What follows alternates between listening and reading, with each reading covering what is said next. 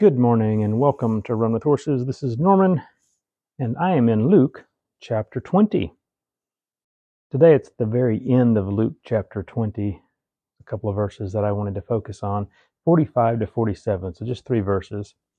It says, "Then in the hearing of all the people, he said to his disciples, 'Beware of the scribes who desire to walk in long robes, love greetings in the marketplaces, the best seats in the synagogues, and the best places at feast, who devour widows' houses, and for a pretense make long prayers.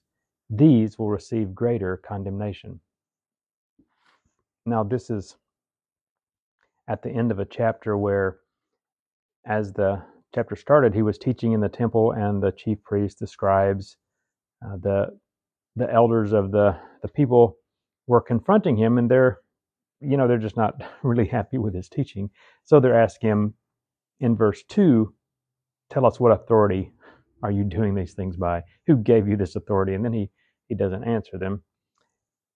And then in verse 19, it says, "The chief priests and the scribes that very hour sought to lay hands on him, but they feared the people, for they knew that he had spoken this parable against them." So here's talking about the parable of the wicked vine dressers, that they understood he was saying this against them. So he continually is faced with these supposed leaders who are not really leading people toward God, and he is just forced to challenge everyone to consider who they are and what they're saying. So here he says, "Beware of them." And it's interesting, what does he say about them? Well, it says they desire to walk in long robes, love greetings, best seats, best places. One of the things that he says about them really leads to or addresses their pride. And I think for all of us, pride is a root sin that haunts us. We tend to care much more about what others think about us than what God does. And I think that is one of the issues that the scribes and the Pharisees and the rulers had. Their pride caused them to really focus on people's opinions much more than God's. So they led in a way that put them at the top and kind of put distance between them and everyone else. And this was something that Jesus addressed on a regular basis. Even just a few chapters ago in chapter 18, we have the 2 men went up to the temple to pray. In verse 10 is a Pharisee and a tax collector. And the Pharisee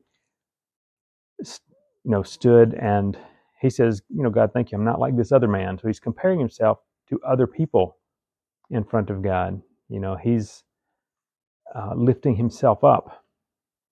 And that was one of the harsh criticisms that Jesus had for these rulers.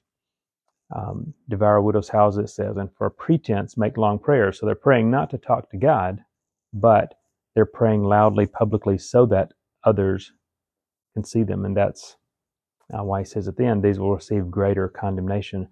But the thing that we want to recognize for each one of us is that we have similar temptations.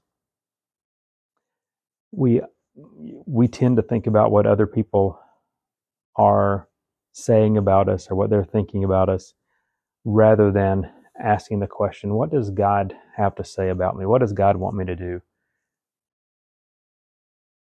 We have to make an effort to fight pride and to fight this fear of man that goes hand in hand with it, and learn to serve other people humbly. And I think that's really the opposite of what you see with the scribes here, is they lift themselves up and pray for a pretense, and their role, really, their desire is to lift themselves up.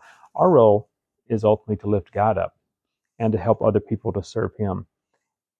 And I genuinely believe that there's not real joy to be found in following pride. The real joy in life, if you want to have genuine joy, it's going to be found in serving other people. It's going to be found in those relationships that we build around following Christ together.